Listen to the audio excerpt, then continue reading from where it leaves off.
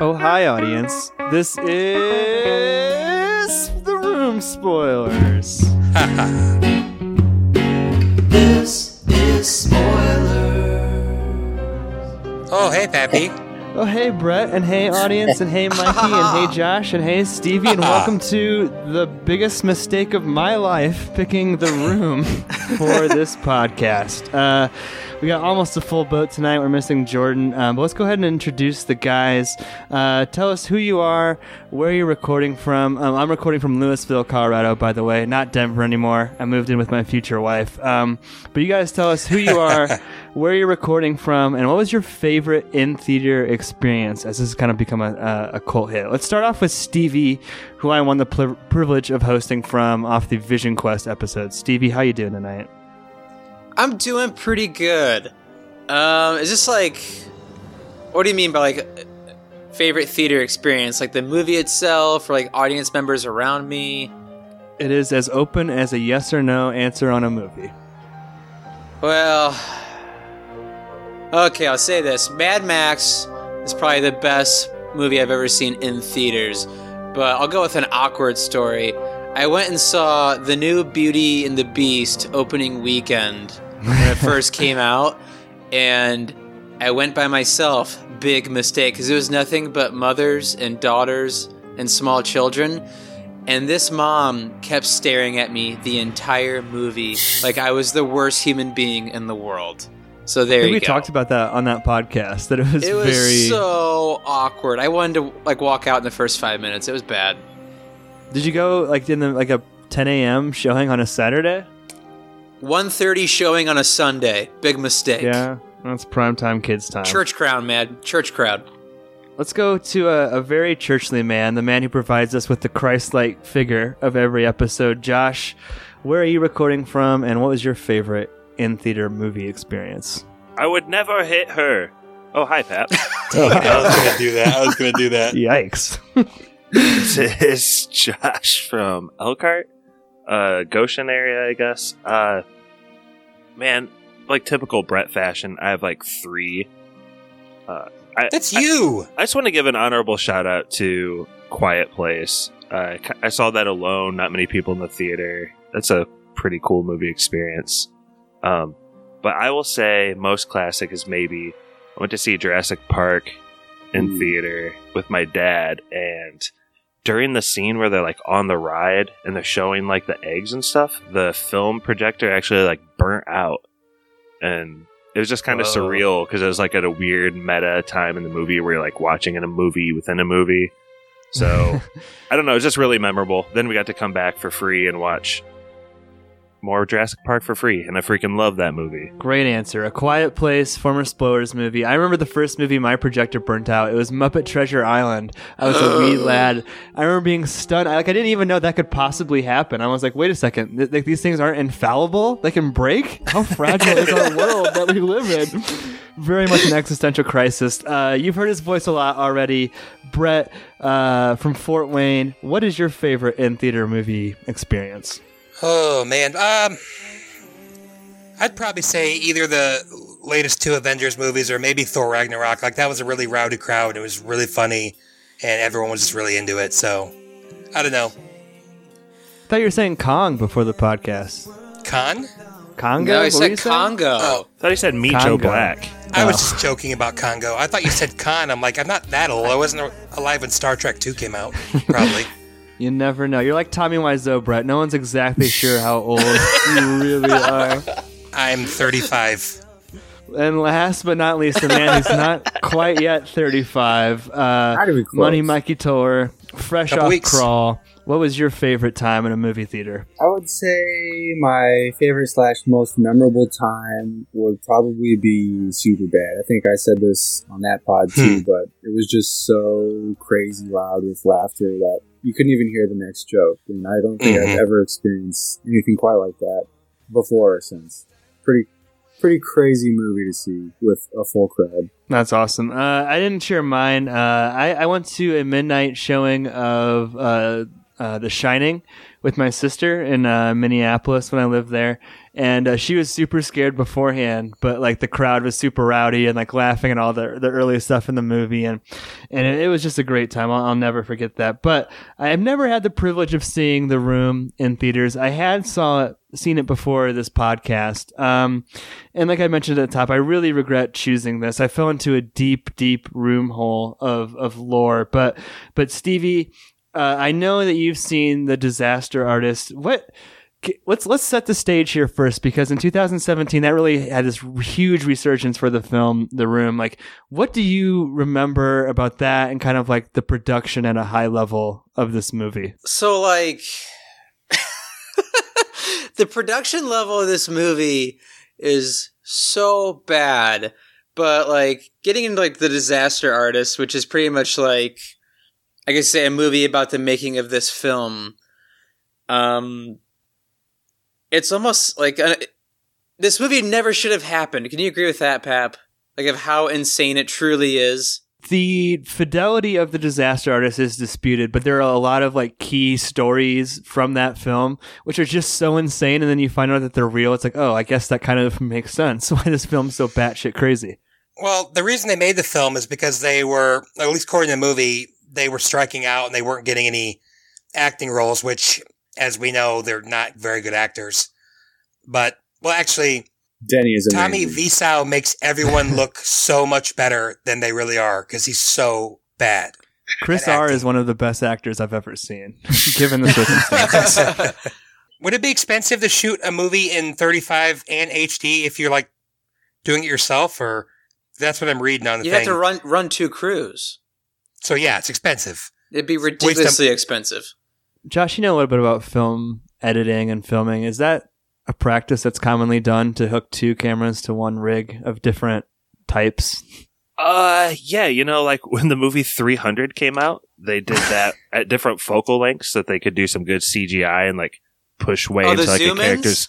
Yeah, the zoom into like the calf getting that's a really stabbed. cool. Yeah, that's cool. So there's precedent for multiple lenses. Slightly different budget. Yeah, Well, a little this, different. This movie had $6 million, Oh, and that's a lot. Pappy and I were talking about that earlier. Like, it's really hard to tell where that went. yeah. Not the $6 soundtrack. million. And Stevie, we talked about this a little bit too. Just sorry to go back to you, but like, there seems to be some kind of nefarious conspiracy theory with the 2 executive producers that are listed, Chloe Litsky and Drew Chaffee.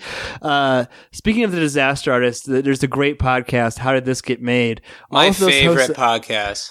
all of those hosts appear in the film The Disaster Artist, which is kind of like a weird twist of fate. But do you remember kind of them touching on that at all, Stevie? It seems to be a weird goings on. Yeah, so if you listen to How Did This Get Made, some 2011 like first year podcasts, they have the actual Greg Sesteros on Seems like that. an asshole in that podcast. He seemed real defensive about this movie. Well, yeah, I'm sure he was really defensive. Yeah. Mhm. Like hyper defensive, but he kind of touched on like they kept asking like, where did he get this money? Where did they get this money?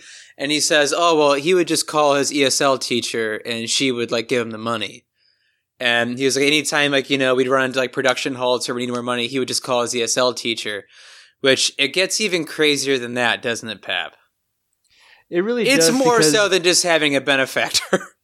Yeah, because so there's this big mystery that's presented in The Disaster Artist. Like, how did Tommy Wiseau come to have all of this money? And there's even one scene where the Seth Rogen character, who, as I flip my notes over, is playing Sandy Scheckler, who was the script supervisor, who now claims that he directed this film. But we can get into that in a second. But he goes to cash this check, and the bank teller is like, bottomless pit of a bank account, which doesn't seem to hold water. It's true that it seems that Tommy Wiseau had money, but he's also gotten sued a shit ton. Like before The Room and everything, there are tons of court cases documenting Tommy Wiseau being sued by contractors, including executive producer of the film, Chloe Litsky. So she and her husband, Fred, sued Tommy Wiseau in 2012 for services not rendered.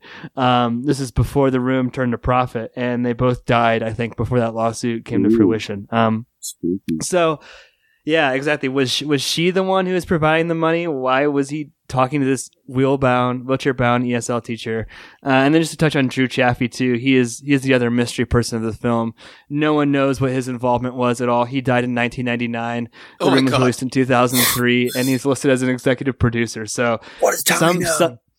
Some speculate, Mikey, that was his former lover. And the last thing, Mikey, I want to talk about. I know you've seen The Disaster Artist. Do you buy the narrative of a jealous or stilted lover who is in love with Greg, that being Tommy, and that's kind of like the basis. It's kind of like what The Disaster Artist asserts, right? That Tommy was in love with Greg.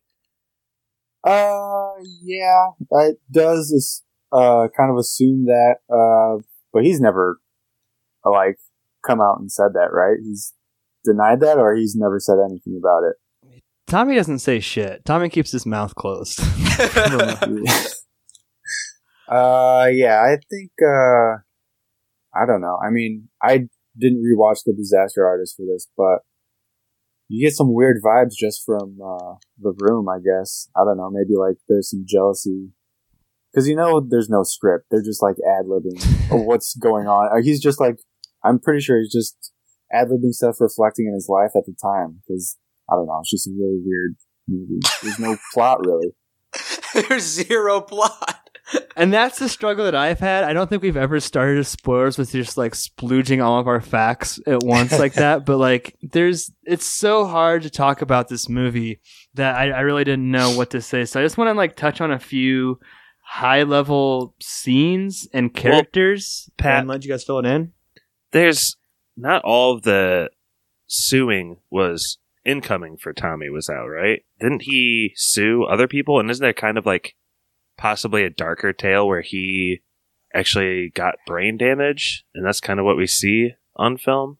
Yeah, so for a fact, he was in a couple of really bad car accidents, and some speculate that's where his weird personality came from, which might also contribute to how he came about some of his money. It is also true that he does own some real estate in San Francisco, which pretty much at this point, no matter what, if you own real estate in San Francisco, you're going to be doing pretty well. But interesting that you brought that up, Josh, that I think that Tommy Wiseau and Greg and that Sandy guy are just a bunch of assholes, and they've all sued and countersued each other. They've all written books.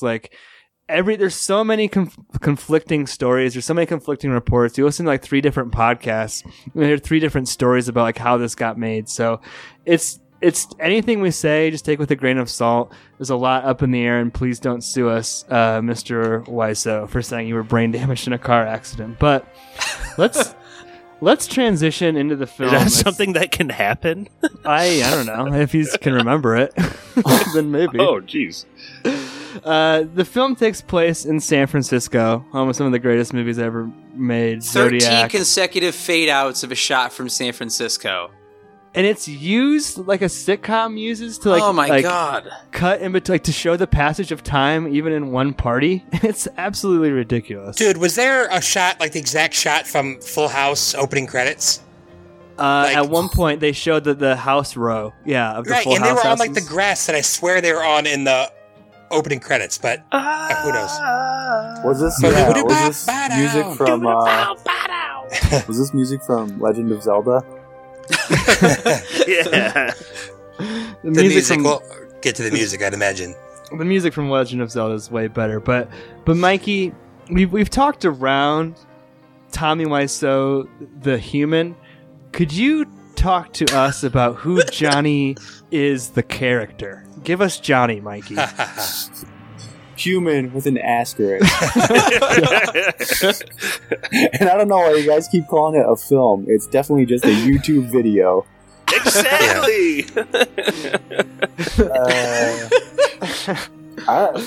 There's hardly any context, but we just get John. This is the first scene. You want to go to the first scene? Is that? Yeah, let's go there. God. First scene is just his girlfriend sitting on the couch. Her name is Lisa, and in walks Tommy, and he's just like, "Hey, babe," no context. Hi, babe.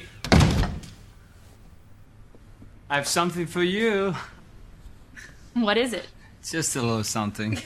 he's just hiding something from his girlfriend Lisa, and it's a gift for her, and it's awkward the whole time. I mean, I wish we could splice in all of the dialogue to the movies just so you could get a taste of what he's saying or how he's acting, but you can tell that there's like absolutely no chemistry between these two people. And one of the things we should also say is it's ADR like a Godzilla movie. Yeah, that's even Brittany noticed that. She's like, especially in the like my favorite scene is the flower shop.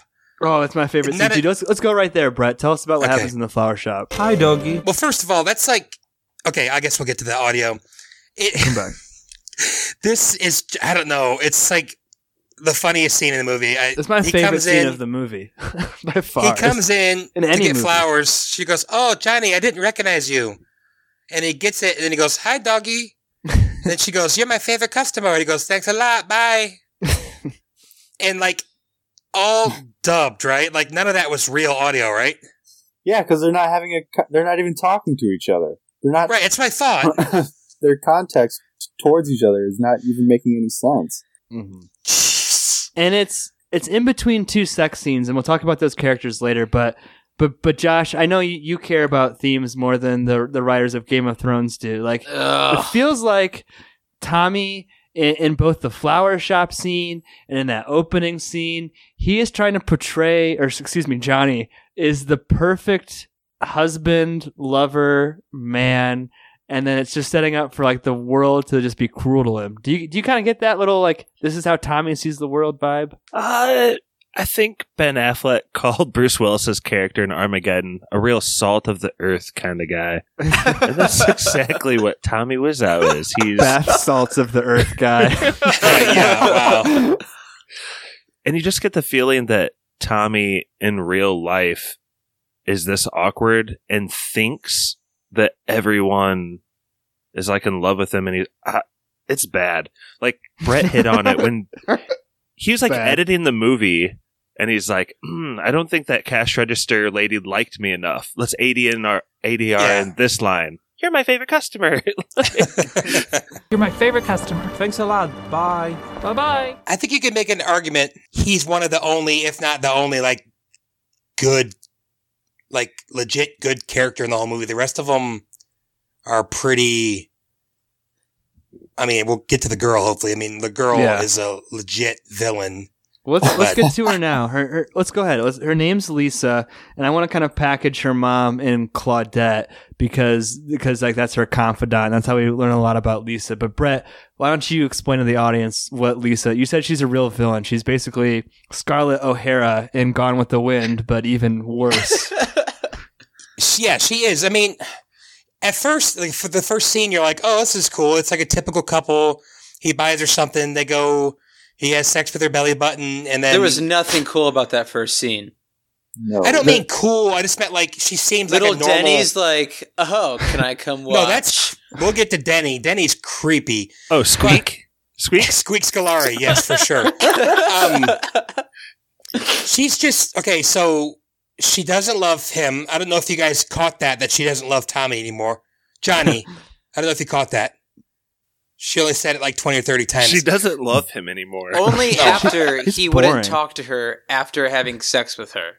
Yeah, that's kind of like what they show. Like, I didn't even like notice that until you mentioned it. Like, she's like, "Oh, I wanted to talk. I guess I'll just cuddle." And I was thinking, oh, well, they do love each other. And then like the next scene, like out of the blue, she's talking to the mom. No, that's just how hard you guys are trying to look for some sort of motivation. Agreed. There's That's nothing true. on No, screen. I don't think that's what it is. I'm just saying it almost looks like that they kind of made it like that. But no, she's definitely evil.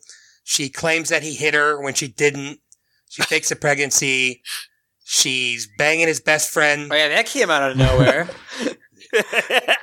And like the dumbest thing of all time is like she's making out with a guy she's having an affair with in the middle of a party. It's just crazy. She's like I think she's like a legit villain in the movie. She's like the villain, and she's a terrible, terrible person. Josh, is this villain iconic to you?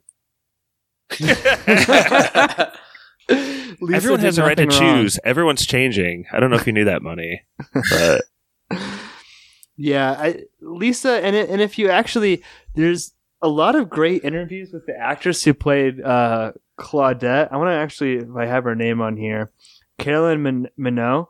She is the most delightful woman you could ever want to like listen to an interview, and she's just so happy to have the opportunity and so happy that all of the fame that it's brought her. And she's like, "Yeah, Tommy was a lot nicer to me than everyone else. I guess it's because I was clearly older than him," is what she said in one of the interviews, which is pretty hilarious. But yeah, if you're trying to do a wormhole, she's a room hole. That's a good person to look up interviews on. But Stevie, you touched on it earlier.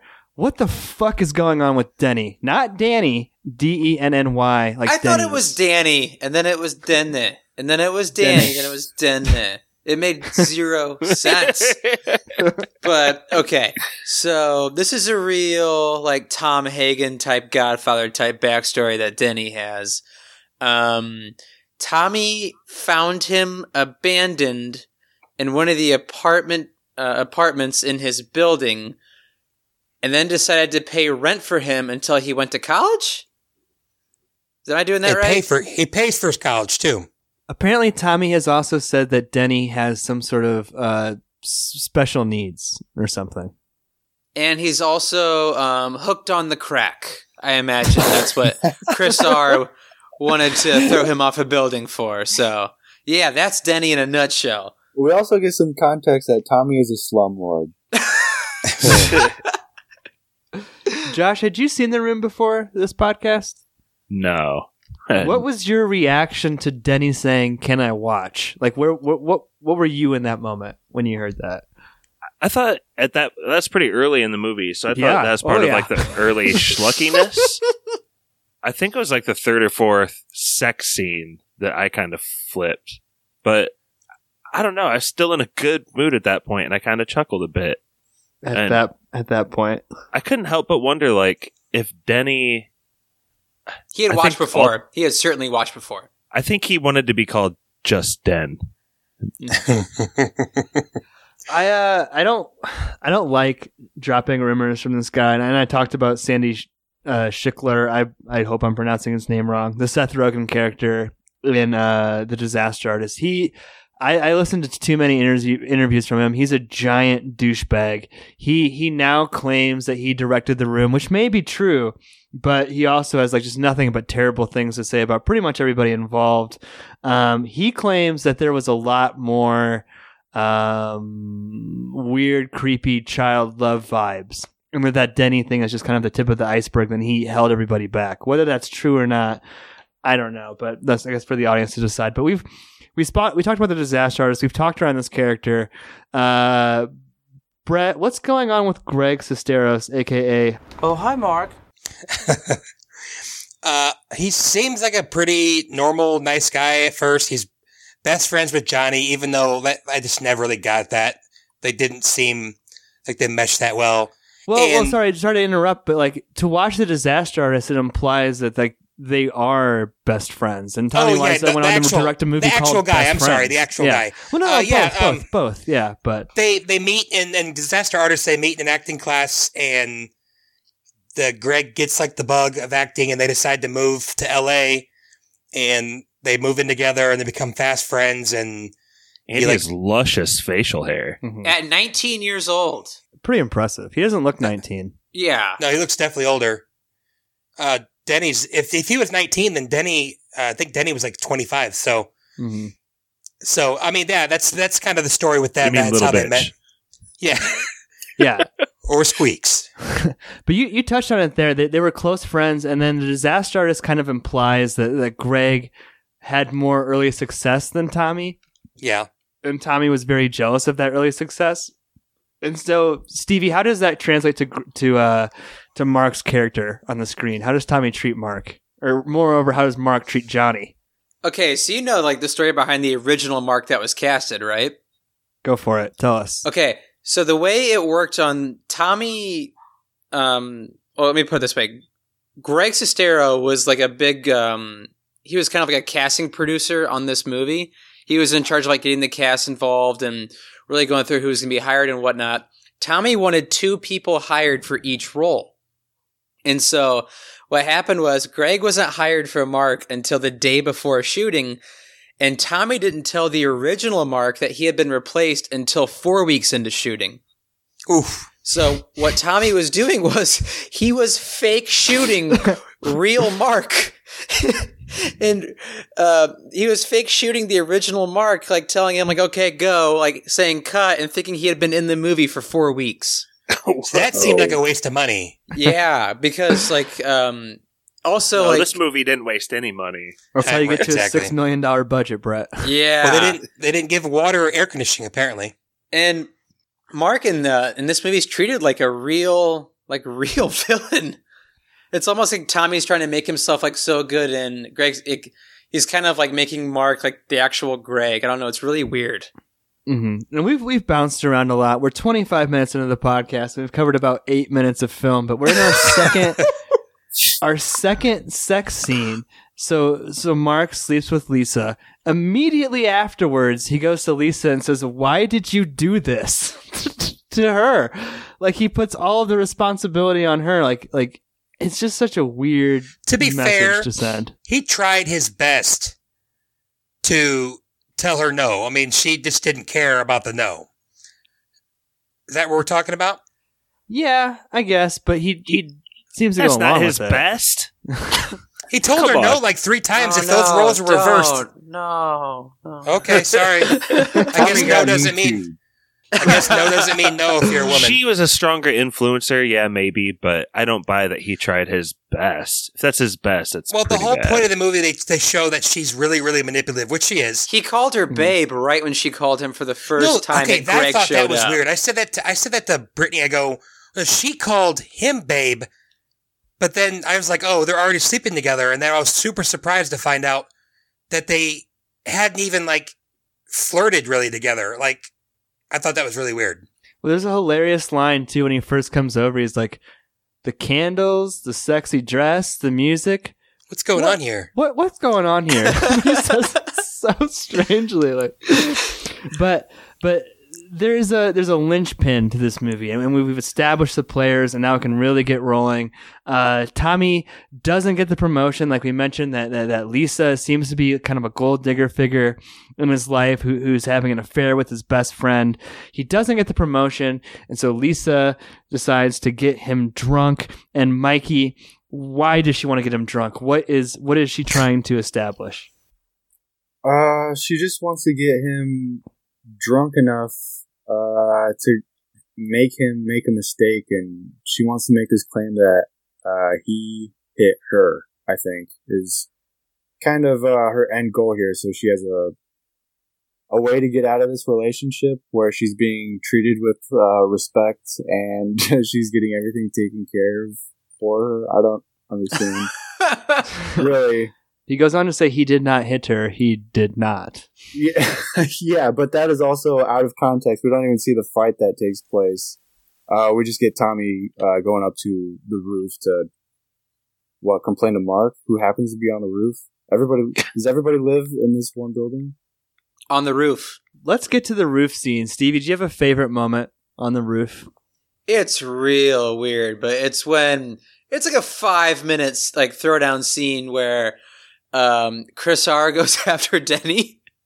The best actor in the makes movie no is Zac sense. Efron in The Disaster Artist. The only person who can act in the whole fucking movie is Chris R. So like Chris R pulls a gun on Denny, asking where his money is. And then after a whole bunch of, give me 5 minutes. I don't know. Give me 5 minutes. 5 minutes. 5 minutes. What are you doing in 5 minutes, Go Denny? downstairs and get your money. You have no family. What's going on here? They're gonna helicopter it in like to the roof. And so that's when Mark and Tommy show up and whisk Chris R away. And one of my favorite throwaway lines is when Tommy's like, "Let's go, police." And then it builds from there. And so then Lisa and her mom are there, and they're like, Yeah. "Denny, what's going on?" Oh, And jeez. there's a good 3 minutes of Denny going, "I don't know. Denny, what's going on? I don't know. What drugs? I don't know. Who is Chris? I don't know." It's such a phenomenal, like, throwing down in the scene. And then it even gets so bad where Lisa's mom is like, she's chastising Denny. And I love the part where Lisa hugs him. You can definitely tell Denny loves this because his face is all up in Lisa's titties. It's hilarious. So yeah, that roof scene is definitely my favorite roof scene. Let's take him to the police. Fucking dead! Are you okay? What did that man want from you? Nothing. Oh, that was not nothing. Tell me everything. You have no idea what kind of trouble you're in here, do you? I owe him some money. What kind of money? I owe him some money. What kind of money? Everything is okay. He's gone. Everything is not okay. Denny, that is a dangerous man. Claudette is so great in this movie when she's just berating him. It's like, I'm going to call the police afterwards. I mean, that's definitely the best scene, but don't sleep on the scene where Mark literally tries to murder Peter. And then, he's like, I'm sorry, man. And then they're, totally cool after that. Okay, so who the fuck is Peter? Let's explain. In case you haven't seen The Room, Brett, who is Peter? They switch. You don't know who Peter is? They establish him so well. well. I know who Peter is. I'm talking to the audience. I'm joking. Yeah, he's their friend. He's a psychologist. He's actually, I don't know, maybe my favorite character in the movie, which isn't saying much, but he's nice. And he's the one that figures out, after looking at some pretty obvious body language, that he kind of busts Mark out. Is it Mark? Yeah. Yeah, Mark out on the roof. Mark. He's like, you're sleeping with Lisa, aren't you? And he Mark flips out and literally tries to throw Peter off the roof. And then Peter gets away, and then Mark's like, my bad, man, I'm sorry. Not cool. And Peter's like, that's cool, man. Then they start talking. There's two he Peters, just tried to murder you. Actually, the other character, the other Peter's name is Steven, but we'll talk about that once we get to the party. It's my favorite. One of my favorite rooftop scenes is Tommy is asking, Greg is asking Tommy if women cheat like men do, or if they like cheating like men do. This is the best line, probably. And Greg tells this story about a woman who was sleeping with 12 guys, and one of them found out, and he beat her up real bad. There's nothing funny about that. And Tommy, good story, Mark. Tommy Wiseau's character just starts cracking up and says, "What a story! What a story, Mark!" What a story, Mark. Yeah, you can say that again. I feel like that, coupled with Claudette, my favorite character, just having breast cancer out of the blue, and then it never comes back for any reason at all. She's like, I have breast cancer. These are not the pedophilia with Denny, the breast cancer, the domestic abuse. None of these are funny on paper, but why are they so funny in the context of this film? They're funny, right? I'm not a horrible person, Josh, for laughing at these, right? I mean, I'm not going to vouch for you not being a horrible person overall. Fair enough. Yeah. For in the context of this, yeah. No, and there's even a coffee scene that Brett said you shouldn't sleep on. It's just one continuous shot for 45 seconds while Mark and Johnny are ordering their coffee, and it's so mundane, but you get the feeling that in the writer's room, Tommy just thought he was Quentin Tarantino with this dialogue. It's I'll have a medium. I have a medium too. No, but not only that, it was either Honest Trailers or Cinema Sins. They point out the fact that you sitting there watching random strangers order too. You watch 4 different people who you don't know order their stuff before Tommy. It's just so weird. Usually, Johnny and Mark will be having a conversation, and you're focused on that, and the people are kind of ordering in the background. But no, they're just sitting back there waiting in line while other people order food and drinks. It's just crazy.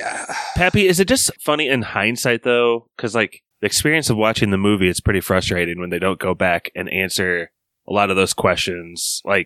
Denny's drug habit never really gets answered. It comes full circle. I've seen The Room now too many times, 5+ times, maybe closer to a dozen times than it's to 5 actually. But the thing is it's amazing how much chaos of the film that you forget. The detail, like we kind of talked about your favorite in theater experiences. If you see this at a midnight showing, they throw spoons at the screen because all of the frames, all of the pictures, instead of having like pictures of his family or pictures of Lisa in his house, Johnny has pictures of utensils in his house, like framed. And it's just such a weird...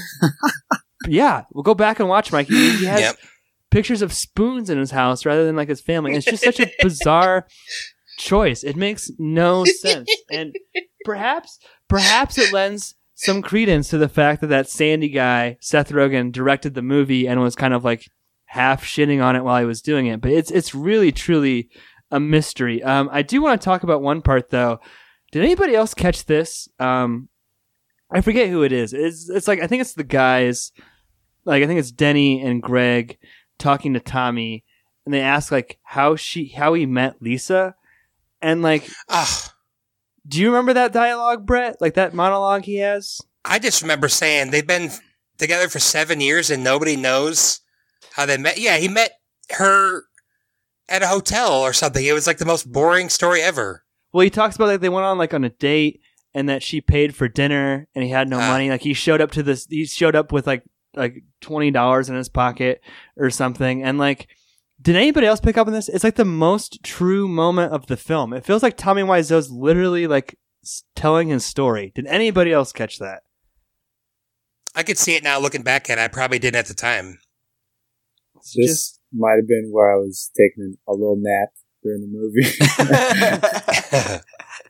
Well, Mikey, were you taking a nap during the tuck scene? Do you remember that tuck at all? scene? No, I don't remember the tuck scene. Oh my gosh. Does anybody, Stevie, you got we me? go throw a football? What the fuck is happening in that scene? They must be trying on tucks. Is someone getting married? Oh, I remember in the parking lot. Yeah. It's also, I think, probably the truest part of the movie, too. I think this is, what's that dude's name, Peter? Yeah. Yeah. Who's the one that falls? I think this is the truest part of the film. It's when he falls and everyone's runs over to go get him and he goes, okay, I'm done. I'm pretty sure that's the last time he's in this movie. I think there's a throwaway line saying they're getting their wedding pictures taken, and that's where they're going to throw a football. And we see Mark. It's the noise of the chickens. We see Mark shaved. There's one more major scene that I want to touch on, and we'll just open this the fuck up. But Mikey, do you remember the party? Do you remember anything that happens at the party? Yeah. Again, it's basically fever dream context. A lot of weird David Lynchian dialogue with no interconnecting story to progress it further. It's all just kind of weird stuff happening, weird dialogue. And then Lisa suggests that everybody goes outside for fresh air. And she happens to round up literally everybody, including Tommy, to go outside. So bizarre. Corners Mark Bizarre. To stay inside, where I guess she was planning to have sex with them on the couch and possibly she's so stupid. Planning to fellation. The psychiatrist guy ends up catching them, right? Or is it just random? No, this is the best part. Like a random guy you have not seen one time comes That's in. Peter, too. It's Steven. I thought that was Chris R. Where's Chris R? Where's Denny? So, yeah, Peter did have to leave the project, and so they hired the Steven guy to just basically read that character's lines as a brand new character. Is that Peter really what too. happened? Yeah. Oh, man, I did not know that. Yeah. That makes so much more sense. But he's basically like chastising Lisa, like, you can't do this, Lisa. You can't be making out with someone. But for the audience, it has no weight because it's like, who the fuck is this dude talking? You play character Steven. And we talked about this with Stevie earlier. There's a fight, and then there's a shot of San Francisco, and it immediately cuts back to another new fight between Greg and Tommy. It's bizarrely edited, but the whole weight of the situation crashes down around Johnny. Josh, not only does he realize that his future wife is cheating on him, she's cheating on him with his best friend, and everybody in his life knows. And Josh, how does the great protagonist Johnny cope with this knowledge? Everybody betrayed me. Johnny Look at this falls world. apart. If this movie has any redeeming quality, it's probably this, and it's kind of like when you watch Home Alone and you finally get to the end part where Kevin McAllister is pulling all the tricks. Yeah. And Tommy Wiseau is just going around smashing up his whole apartment. At one point, he does like a 3-angled throw of a TV out a window, like 3 separate camera angles, including street view of it hitting the ground. The TV, which is facing the wrong way from all of their furniture and every shot of the room. No one can watch the TV the way it's pointed. It's pointed towards the audience, and all the furniture is pointed towards the audience, too. It makes no sense. It's not over. Everybody betrayed me. I fed up with this world. I think him pulling out the drawers was like the funniest part for me during that. It looked so unnatural. He pulls 2 out like he was hesitant to do it, and then he just pushes the whole dresser over. I don't know why I thought that was really funny. He literally tried to put like all the best parts in this movie, because there's also like flashbacks to freaking Lisa being topless earlier. Yeah, he's saying no a lot. He's like ripping up the red dress, and then Pappy, it gets real. He grabs a gun out of a little chest, and he really wastes very little time.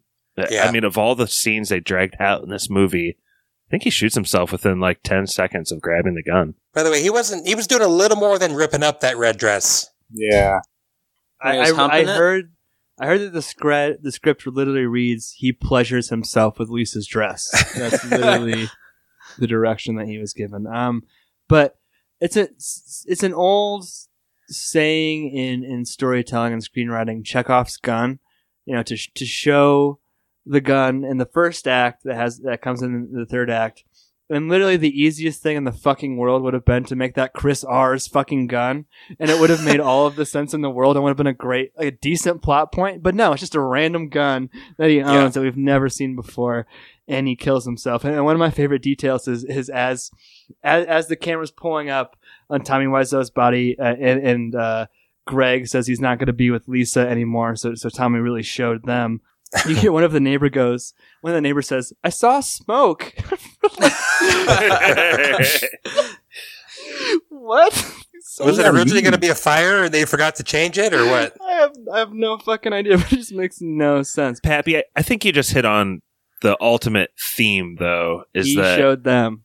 This is like the incel fantasy. Like, you don't get the girl, you get cucked, and then you get revenge by offing yourself. Like, that's pretty ugly. Not only that, it's not his fault. He's the perfect gentleman. He's the perfect white knight. He's the perfect milady, buying her flowers and buying her dresses and It's everything. also ugly how medically inept Lisa was. I mean, Johnny's laying on the ground in a pool of blood with a gun next to his hand. Is he dead? Is he dead? Well, she's in shock. Brain is all over the wall. I don't think he's going to make it. Tramp. You killed him. You're the cause of all of this. I don't love you. Get out of my life, you bitch!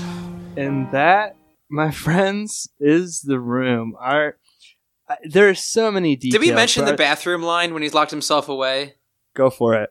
Oh, so good. Oh, dude. This is... I can't remember the exact line, but the way he delivers it's so priceless. This is after the whole affair and party's gone down. Everyone's mad at everybody. And Lisa's trying to get Johnny out of the bathroom. I know he calls her a bitch, but does he say in a few minutes? I think so. Yeah, I have it right here. I think it's in a minute or something. Like, in a minute, bitch. Like, it's... he says in a few minutes. Yeah. Okay. It caught me off guard because it was like, not like he wasn't like that very often in the movie, and it kind of shows us how crazy he got. But also the setting up of the recorder. Oh man, it's just such bad film. Like 5 minutes of him doing that. Sorry, Stevie, go ahead. Oh no, you're good. Keep going. Well, not only Brett does he set up the recorder for 5 minutes, then it magically has enough tape to record literally a couple days later the exact dialogue he needs to indict Greg and Lisa on the affair. It's surprising, like Tommy's view of American cinema. Really, It's like he had only seen deleted scenes his entire life and turned it into one giant film. Mm-hmm. Really, that's what it was. Well, maybe that's the only thing imported into whatever strange country he's from. They only got the deleted scenes of every Hollywood movie. I feel like he's got to be Scandinavian or something. Polish. He's born Stanley Weisker. The Reddit detectives have tracked him down. He was naturalized in New Orleans on May 17th, 1956, and he's from Poznań, Poland. So they know everything about him pretty much at this point. One of the other, except for who that fucking Drew guy is who gave him the money, one of the other things that I thought was hilarious, speaking of deleted scenes, is we didn't even talk about Mark or his girlfriend, what was her name? Michelle. So Mark and Michelle are like just these teenage lovers who like to bang in the room in the apartment. Wait, his name was Mark too? Oh no, not Mark. Mike. Yeah, Mike. Cross-eyed lovers. So, okay, chocolate is the symbol of love, Stevie. Do you just give us a quick rundown of Mike and what happens with him? Okay, this is a really odd scene. This is the most memorable, like one of the more memorable parts of the movies. But for some odd reason, they have to show these teenage lovers, and she starts They're supposed to be teenagers? I don't know. They're supposed to be doing homework, and they're banging in someone else's house. Oh, yeah, someone else's house, and that hairstyle, man, that's some dated hair. He's got frosted tips. I mean, this is real bad. But she like starts to venture down south of the Belt region, and the face he gives is so odd and so unrealistic. I can't even... Yeah, she's like at the belly button. He starts giving a look of... Why would you describe the look, Pap? I can't even describe it. It's cross-eyed and up, and I think I truly think that was meant to be comedy, right? Like, there's no way. Yeah, that sounds right. Could you imagine Kermit the Frog making a weird face? Kermit the Frog getting a BJ. Yeah, pretty much the same. But the reason I say this is one of my final thoughts and one of my favorite parts of the movie is, like, he recounts this whole scene in a later scene in the movie. He retells this whole story to Tommy later. He's like, that's crazy. Like, he doesn't... What a story. He calls it a tragedy. It's I've never seen a movie where someone beat for beat describes an earlier scene in the movie for no apparent reason at all. Any other details that you guys liked? And it's not even like it's later in the movie they describe it. It's like, you're right, Pap. It's literally the next scene. Minutes later, it's like, yeah. Minutes later, yeah. And like, you think it's going to be a different story. You're like, wait, I just saw that? And there's no outcome from it. I think I would have enjoyed an hour-and-a-half long movie of Mark and Johnny running and throwing the football to each other. That was like the funniest, when they're out there just running around throwing the football. First of all, what's the longest football pass thrown in the movie? When the guy falls at like 20 feet? The rest of them are all like 4 feet tall. That's like not fun. That's not fun for anybody. You could see it was just but they love their football. Killing Mark inside the real actor throwing this football with this guy who knew nothing about the sport of football in America. I think one of my favorite parts of the movie, Pap, is one of the most memorable are the ADR over all the sex scenes. Mark and Johnny, like, oh, I love you, baby. Like, oh yeah, they really like went through the trouble of dozens of phrases like that. It's for multiple actors, at least like 3. Greg Sestero kind of talked on the How Did This Get Made podcast about how Tommy would ADR over perfectly delivered lines to make it sound even more American than when he originally delivered them. Real Hollywood movie. And yeah, just make real Hollywood movie. And it would end up sounding worse a lot of the time. That's what Greg said, at least. Mm-hmm. I think it was like the first, second, or third song, like during one of the sex scenes. And Brittany looked over at me and she goes, when was this made? And I knew exactly why she was asking. I go, I think it was like early 2000s. I go, you're asking because it sounds like it's straight 1995 R&B, right? She's like, yeah, what's with this music? my devotion. There's nothing I wouldn't do for you.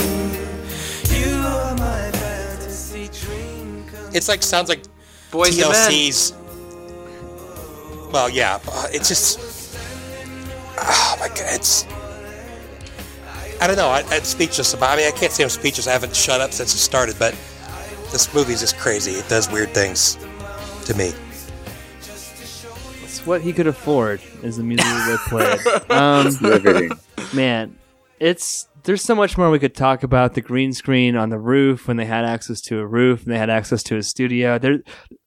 There's so many details, many of them outlined in the Disaster Artist, but I think it's time for good old-fashioned yes or no. Let's go the order of trivia, the order of most recent to least recent host. Stevie, what do you give this on the yes or no rating scale?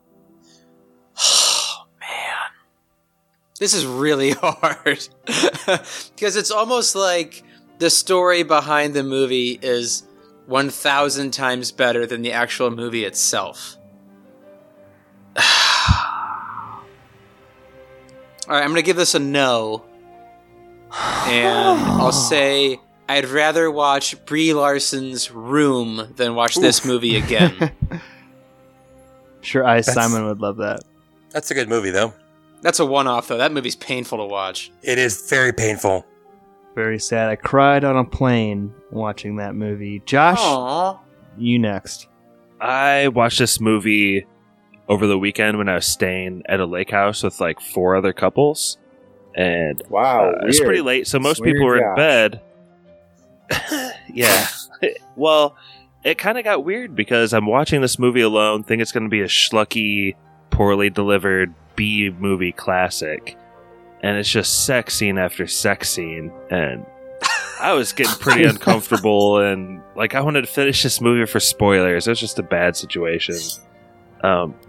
I honestly don't think there's anything truly redeeming about this movie. There's a few laughs, but not worth the expense of an hour and a half. I think you can go on YouTube and watch all the funny clips. Like, I think you should watch the Flower Shop clip if you haven't seen this movie and just kind of leave it at that.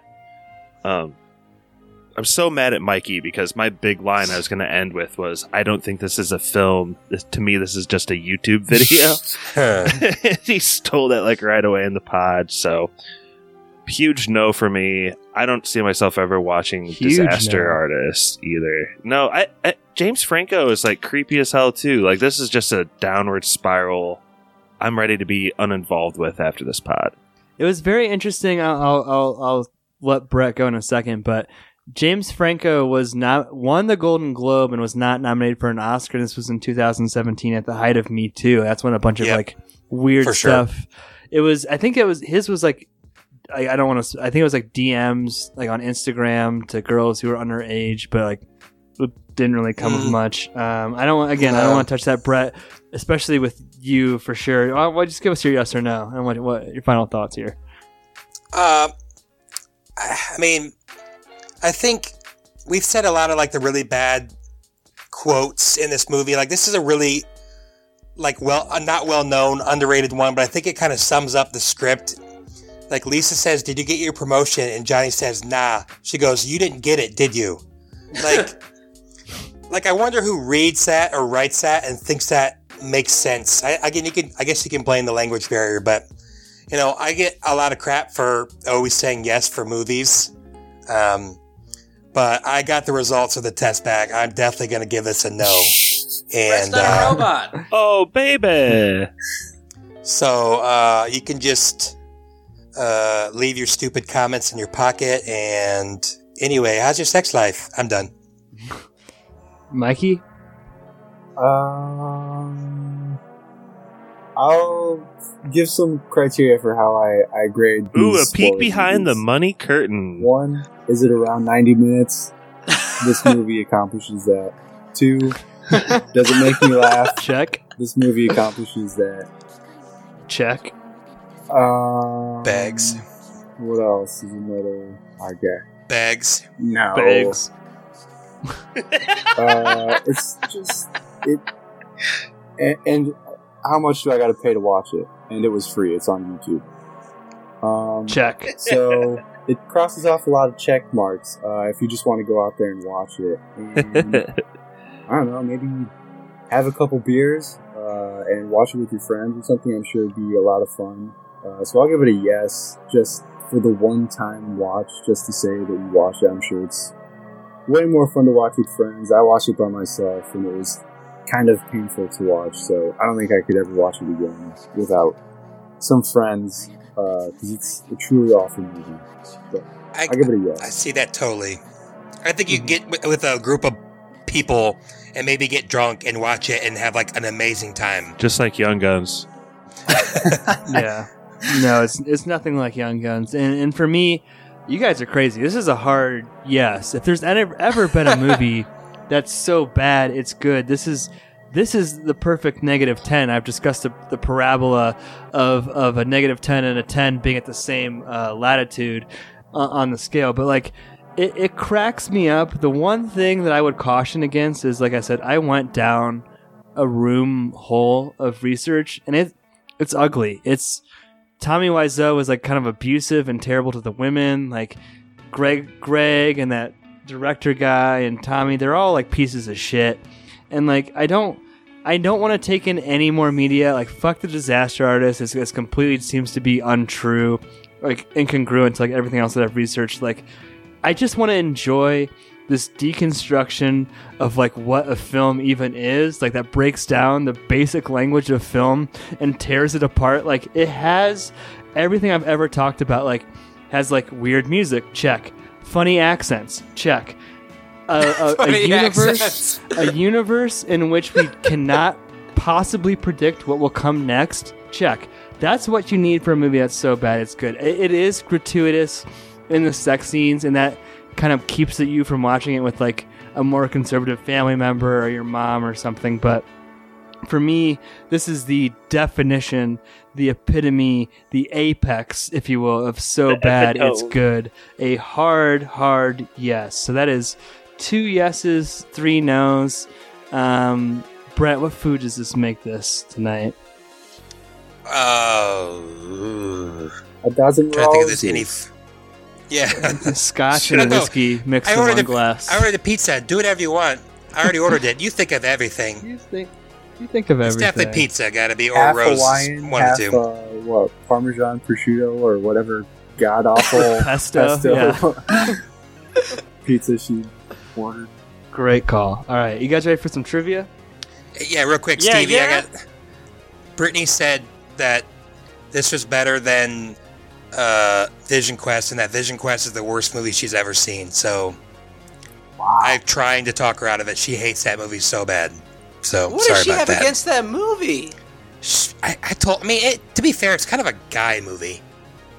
Well, to be fair, Brittany's not on the podcast, and that seems to be, for a reason if she doesn't like Vision Quest. But speaking of guys, the order of guys is Stevie with Vision Quest, Josh with Darjeeling Limited, Brett with 7, and Mikey with Indiana Jones, right? Yeah.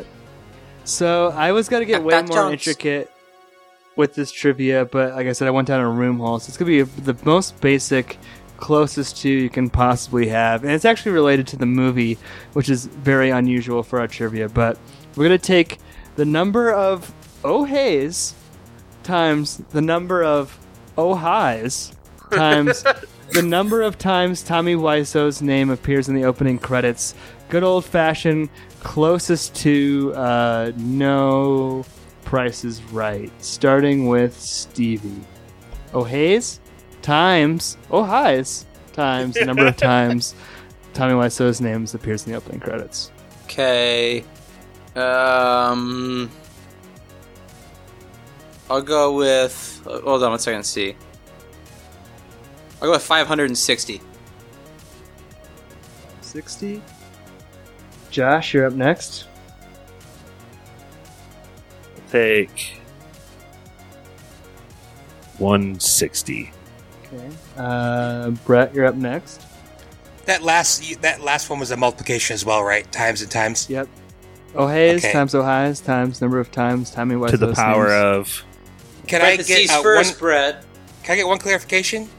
You You got the exact amount that Rogue One made on Vision Quest, and you still complain. So no, you may not get a clarification.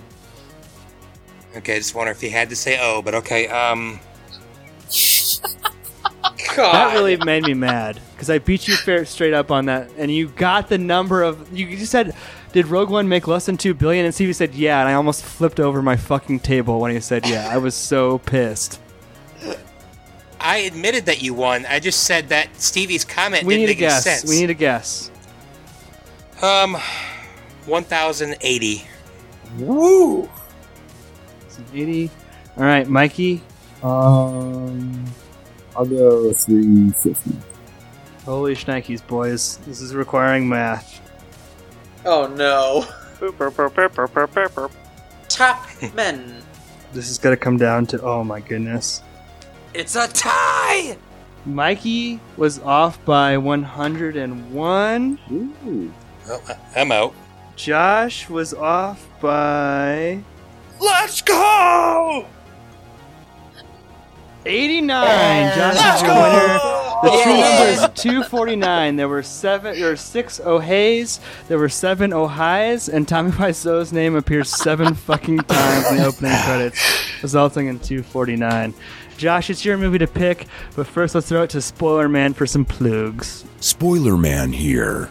Our email is podcastspoilers@gmail.com. Twitter is @spoilers_pod. Our Instagram is Podcast Spoilers. It's lit. Josh Hensley from the Rutabaga wrote our theme song. And we're back. Thank you, Spoiler Man. Josh, what will be our movie next weekish? I wanted to pick a movie that was recommended to me by a good friend. I don't think we'll have him on the pod or anything, but shout out to him. It's the 36th Chamber of Shaolin. It goes all the way back to A Wu-Tang movie? 1978. Yep. So I don't know if you guys have seen this one. It's definitely not Wu-Tang, but Kung Fu? Isn't the Farmer Bro on Dude, this the movie? Wu-Tang Clan based their whole persona and everything off these movies, so... So it's a Kung Fu movie? Yeah, it's an old Kung Fu movie, I think. Josh So would Is know it that. Kung Fu, Josh? oh yeah, guys, oh yeah, boys. Still not gonna do Godzilla, huh? Still. Will you guys not let go? I mean, how do you even know about that? It's your avatar. We'll get you someday. 36th Chamber of Shaolin? The 36th Chamber of Shaolin. The 36th Chamber of Shaolin. That was The Room, and that also was Spoilers.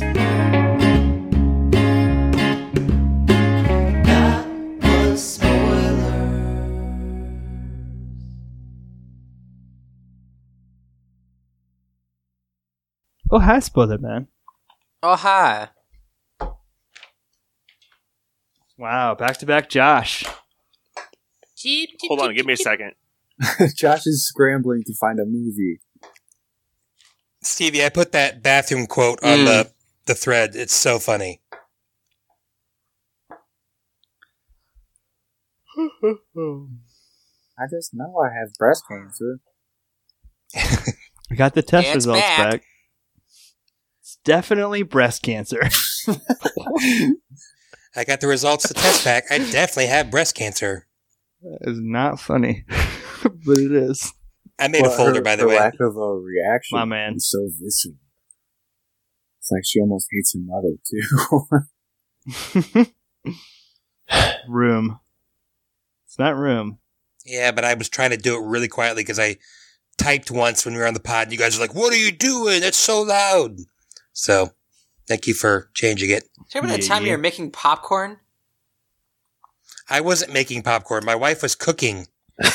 Hey, with aluminum foil. And it wasn't popcorn. It was definitely foil. She Brett thought had it was a good idea carry-in. to pod in the kitchen. That's where I used to pod, man, until we got the grandfather clock, and that just kind of kind of ruined it. Man, Mikey was so close. I thought he had it there. I was What- like, I do what not did know Josh which is get? closer. 160, 350, and the answer was 249. Oh my god. My math was 15 times 12 times 6, so I was good, They're close on the way names. less than you think, but like if you think it's like 11 in a 90-minute movie, it's like, yeah, that sounds about right, actually. You ready? I got my movie. Right. And we're back. That was Spoilers.